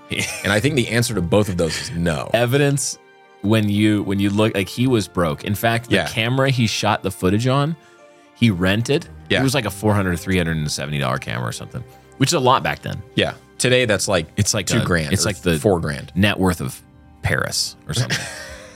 So he rents the camera, and then later he doesn't return it when he's supposed to, and they issue an arrest warrant for him. Yeah. Like, he's broke. This He guy doesn't is have a lot of dead money. broke. He definitely doesn't have money. Like, not only for the supposedly cheap $435 suit, that was like the cheap one, let alone for a suit that would actually approach the stuff that you see in that video. And here's the thing. Here, two things. One, someone who is flat broke all the time, like for the entirety of their adult life, cannot sustain a family. They're not smart people. A lot of them are not. Okay? Like, it's very rare that you find a guy who's a secret genius who literally can't hold down any job. It's very rare that you'd find that. Maybe he's just prideful. Maybe. Okay? But then also the other thing, so Morris said that he made the suit for $435. Yeah. That today would be $3,900, so $3,900. And you have costume designers today saying that in order to make a suit that good, it would be tens of thousands of dollars for one suit. Yeah, like sometimes even six figures to make a costume like that for a movie. Yeah, you're talking about the highest level movie costume design. Yeah, they talked on the AL, the Astonishing Legends episode, they talked to people who made the suits for Planet of the Apes. Yeah. And it would, like today, it'd probably be cheaper to do CGI. Oh, yeah. That's why a lot of the stuff today is just green screen suits. Yeah, because we've gotten so good at that. Yeah. And so, really, that's the thing that did it for me, was like, okay, forget about the character assassination of Patterson. I think that's like, I think there's something there. But the reason I don't care about it is because they did film a thing. So just tell me what the thing in the film is, and no one can tell you.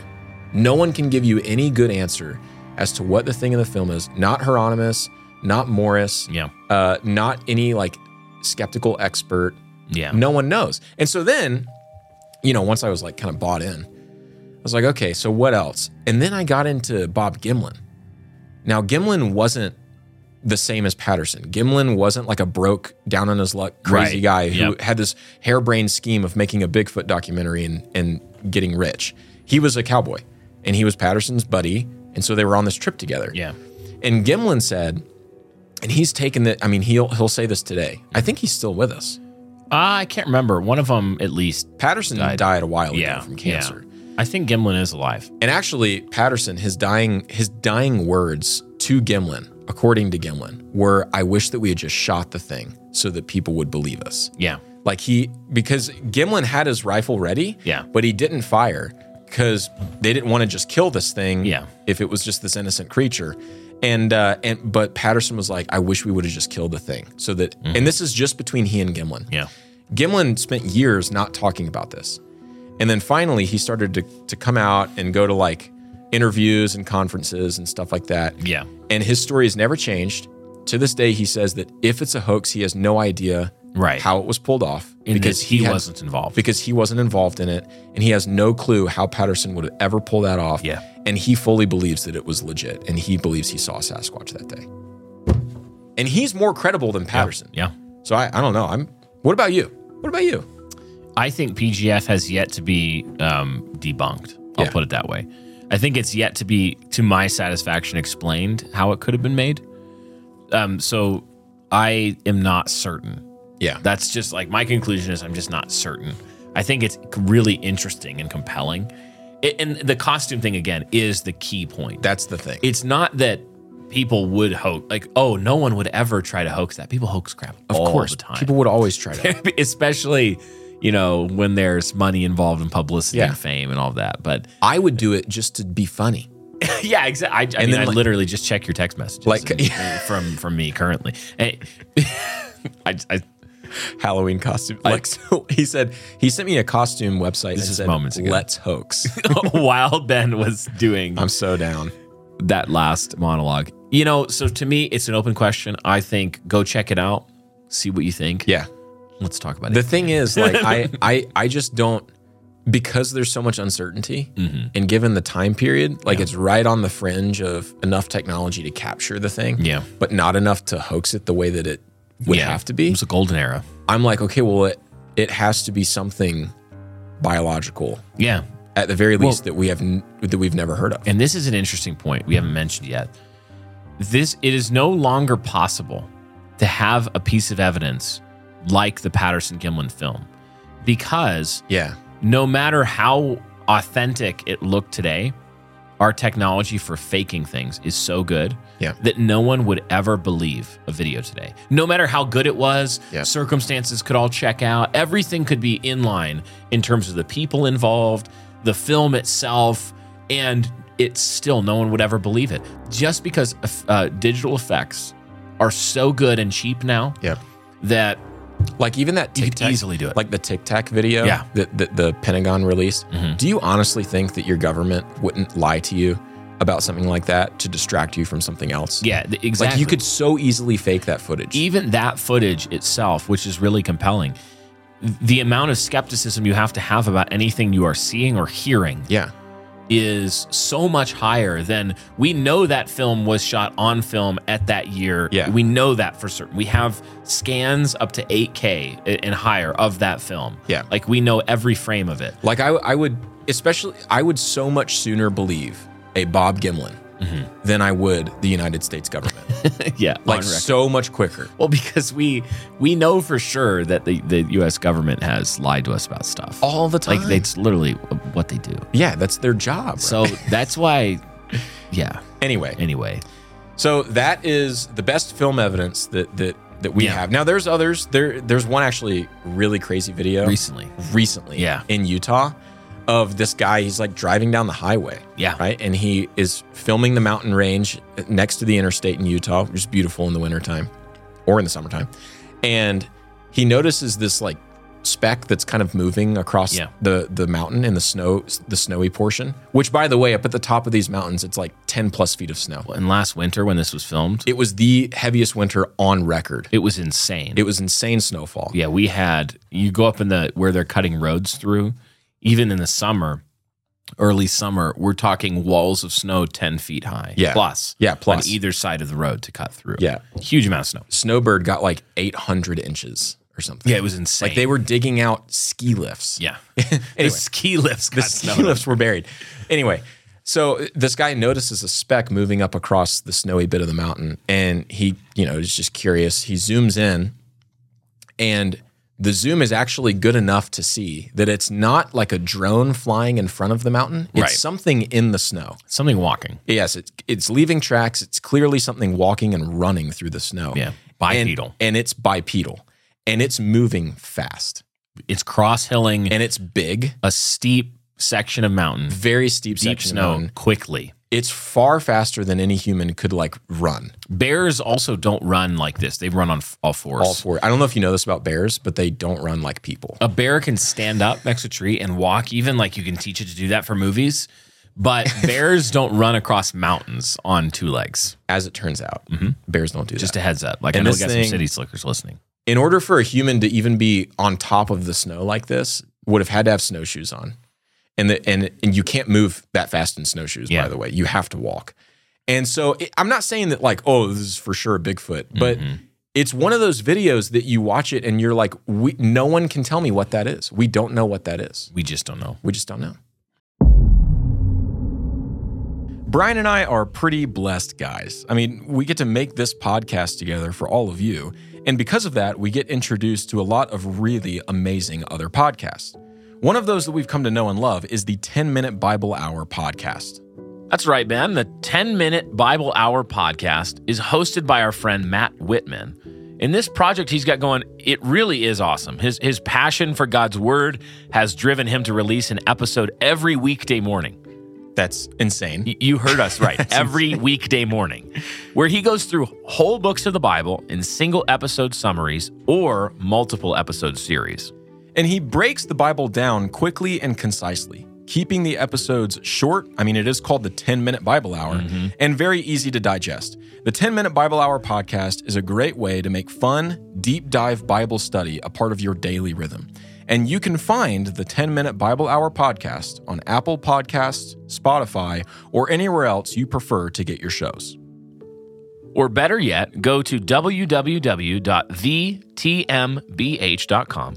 That's thetmbh.com, and there's a link in the description for that, by the way, to find all of the 10-Minute Bible Hour podcast episodes. While you're there, tell Matt that we said hello. Cheers. Our sponsor, Private Family Banking Partners, is on a mission to help Christians live out the Dominion Mandate by making a stealth-like move away from the mainstream banks and into their own privatized banking system. This innovative system is designed to guarantee uninterrupted compound interest and tax-free growth without exposure to typical stock market risks. To join this growing community that is already building wealth unto future generations and converting post-mill talk into post-mill action, contact Private Family Banking Partner Chuck DeLateranti at his email chuck@privatefamilybanking.com. That's chuck@privatefamilybanking.com. To set up an appointment and to receive a free copy of Chuck's new book, Protect Your Money Now, How to Build Multi-Generational Wealth Outside of Wall Street and Avoid the Coming Banking Meltdown, go to the links in the show notes below. Brian, you know how sometimes you wake up in the morning? Yeah, hopefully everybody does that. Well, sure, maybe. But do you ever feel tired when you wake up? Well, yeah, Ben, I used to all the time, but then I started drinking this new drink. It's actually called coffee, and it helps you wake up. No way. There's a drink that does that? Man, I should give it a shot. You definitely need to try this. And when you do, you should buy your coffee from Squirrely Joe's Coffee. They're a thoroughly Christian company who sends you a great coffee at an affordable price. Plus, they even donate some of their proceeds to Operation Underground Railroad, helping the effort to end child trafficking. Okay, wait. I actually have heard of Squirrely Joe's Coffee, and they are really great. They make it super easy to order exactly what you want. If you go to www.squirrelyjoes.com, that's www.squirrelyjoes.com, and click Shop Coffee. And first-time buyers can sign up to receive 20% off of their first order. Just go to www.squirrelyjoes.com or use the link in the description below. Squirrely Joe's Coffee. Share coffee, serve humbly, live faithfully. And all this footage evidence is a really nice segue into our final piece of evidence that'll be a bridge for the next episode, and that's eyewitness testimony. This is always going to be shakier ground for evidence because people can forget stuff, right? But I do think it's a good transition into part 2 of the series because it starts to get more into the feeling of the people, the sense that they get when they're being encountered allegedly by a Sasquatch. And with that incredible transition. Brian, could you please tell us about the Ape Canyon incident? I would be honored, Ben. Wonderful. Before the eruption of Mount St. Helens in 1980, the landscape looked very different in the beautiful but daunting region of Oregon. There were multiple gorges and canyons with fairly dramatic and sheer cliff faces, creating a twisting network of earth that miners descended upon in the early 1900s, the ambitious goal of finding a rich gold vein. It was one of these small and hopeful groups of miners that experienced one of the craziest encounters with Bigfoot. If it's true, and of course we must say if, it is one of the most insightful Bigfoot accounts that we have. This is a retelling of the story from the website SasquatchChronicles.com, posted in April of 2015. Could not find the author's name. Fred Beck and a group of 4 men were gold prospecting in Ape Canyon, Mount St. Helens, Washington, in the Lewis River area, when they began to notice evidence of visitors around their camp. Some very large, human-like footprints were discovered around their cabin, and they'd been hearing noises at night in the area. They claimed to have heard thumping noises that sounded like chest thumping, and one said they heard a strange, high-pitched whistling sound on one ridge above them, only to hear another whistle on the opposite ridge. When Beck and another of the men went down to a nearby spring for water, they caught sight of a large, ape-like creature staring at them from behind a large pine tree. It was said to be very dark brown in color, and they estimated it to be about 7 feet tall. It ducked behind the tree and then poked its head out to watch them again. One of the men raised his rifle and took a shot at the creature and believed he grazed its head, but it ran away and ducked out of sight. Beck claimed to have seen another one as it stood along a canyon wall. He said he shot it in the back and watched it fall into a gorge. The men may have thought the incident was over, but they nonetheless planned to leave the area the next morning just in case, so they hunkered down that night with their rifles at hand. As darkness fell and the men were tucked away inside their cabin, all was quiet. They were later awakened by an enormous thud against the cabin wall, and some chinking from between the logs fell into one of the men's laps. They all grabbed their rifles. A loud rustling was heard outside, along with the trampling of large, heavy feet. One of the men peered outside from between the logs. He caught sight of what he believed to be 3 creatures, but from the sounds they heard, they believed there were many more. The creatures were pounding on the walls and door of the cabin, throwing rocks onto the roof in an attempt to break it open. And frighteningly, one of the creatures stuck its arm through the hole where the chinking had fallen and attempted to grab an axe without success. Luckily for these men, they had built the cabin sturdily for winter and it had no windows. The creatures were unable to break in. The attack continued throughout the long night with only short intervals of quiet, and the men claimed they shot at them only when they were being attacked, and they stopped shooting when it got quiet, hoping the creatures would soon learn the shooting would stop when the attack stopped. After about 5 hours of assault, the creatures finally gave up in the early morning hours. At daylight, the men finally went outside only to find a strip of wood torn from between the 2 logs of the cabin and numerous large footprints all around. They left the area quickly, leaving much of their equipment behind. Later, the men agreed not to tell the story to anyone, but one of the men leaked the story and the press got wind of it. Then others began hunting around the area for the apes. It was called the Great Ape Hunt of 1924. Beck continually swore to the truth of his story. The canyon was named Ape Canyon after this event took place. And unfortunately, this type of event was not a one-off in the area. Many years after the Ape Canyon incident in 1963, a local skier named Jim Carter mysteriously disappeared. The August issue of the Longview Times ran an article by Marge Davenport titled, quote, "Ape Canyon Holds Unsolved Mystery," end quote. It contains the following account. Carter's complete disappearance is an unsolved mystery to this day, declared Bob Lee, a well-known Portland mountaineer. Dr. Otto Trott, Lee Stark, and I finally came to the conclusion that the apes got him, said Lee seriously. On the way down the mountain, he, Carter, left the other climbers at a landmark called Dog's Head at the 8,000-foot level. He told them he'd ski around to the left and take a picture of the group as they skied down to the timberline. That was the last anyone saw of Carter. The next morning, searchers found a discarded film box at the point where he had taken a picture. From here, Carter evidently took off down the mountain, a wild, death-defying dash, taking chances that no skier of his caliber would take unless something was terribly wrong or he was being pursued. He jumped over 2 or 3 large crevasses and evidently was going like the devil. When Carter's tracks reached the precipitous sides of Ape Canyon, the searchers were amazed to see that Carter had been in such a hurry that he went right down the steep canyon walls. But they did not find him at the bottom. We combed the canyon, one end to the other, for 5 days. Sometimes there were as many as 75 people in the search party. After 2 weeks, the search was called off. Wow. Now, the initial Ape Canyon story especially is a really good example of a more typical encounter. People are feeling attacked. People are feeling dread. They're feeling like there's animosity between the two parties here. But the reason that I start with this one, and we're going to end with one final eyewitness encounter, is that this actually isn't just a one-size-fits-all type of feeling to all the events. Yeah. So as we move into part 2 of this series, it's going to be really easy for us to just be like, oh, well, all the Bigfoot encounters are always demonic and evil all the time. Because it's easy to say stuff like that. But I think that that's too easy. I don't think it's precise enough. Because what we'll find is that not everyone is struck with a sense of dread. And I'm going to close out the episode today with 2 similar stories that show this to be the case. And these are the accounts of Albert Ostman and William Rowe. So, we're not going to sign off at the end. Thank you for listening to Haunted Cosmos. Thanks for listening, guys. And we will see you guys in 2 weeks for part 2 of our series on Bigfoot. In 1924, the same year as the Ape Canyon incident, one of the most unsettling and dramatic Bigfoot encounters was reported by a man named Albert Ostman. We're going to leave you with this story tonight. Let it be fodder for the more supernaturally based second part of our series. Albert Ostman was a Canadian prospector who, tired after a long season of very hard but rewarding work, decided to take a vacation near the Toba Inlet in British Columbia, which, if you didn't know, is a province in the country of Canada. There's your geography lesson for the day.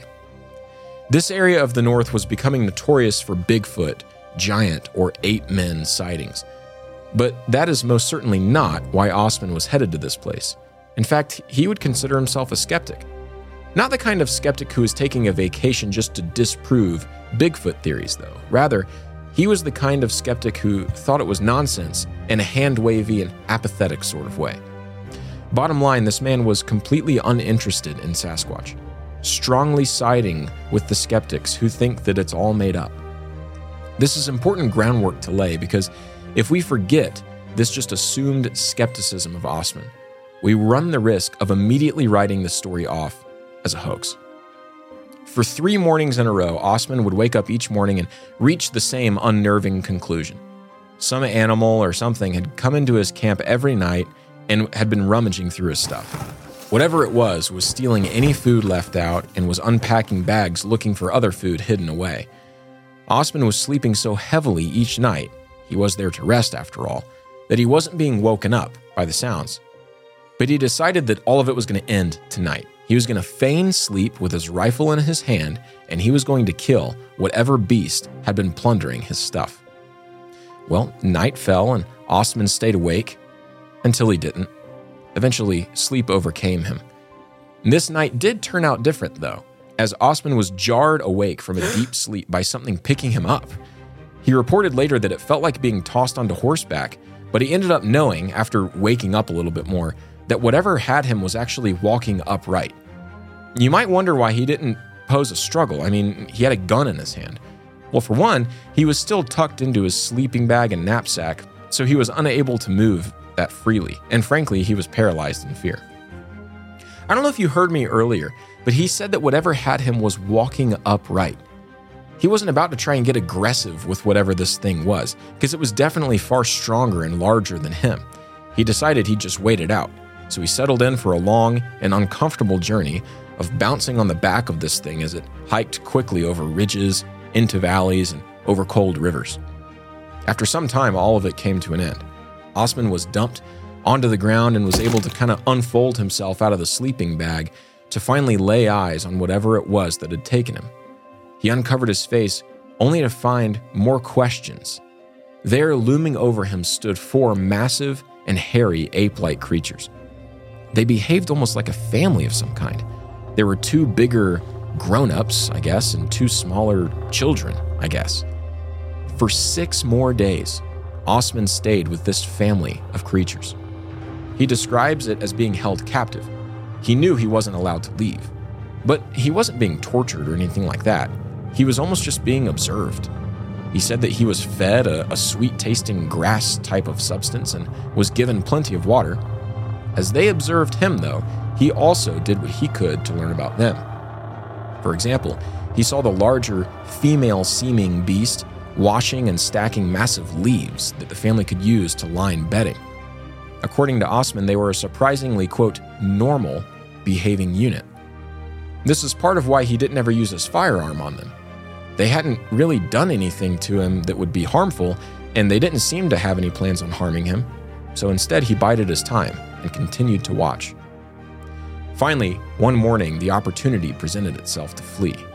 Osman watched as the biggest creature of the family, he estimates a beast of 8 feet tall, rummaged through his knapsack until his little box of snuff tobacco fell out.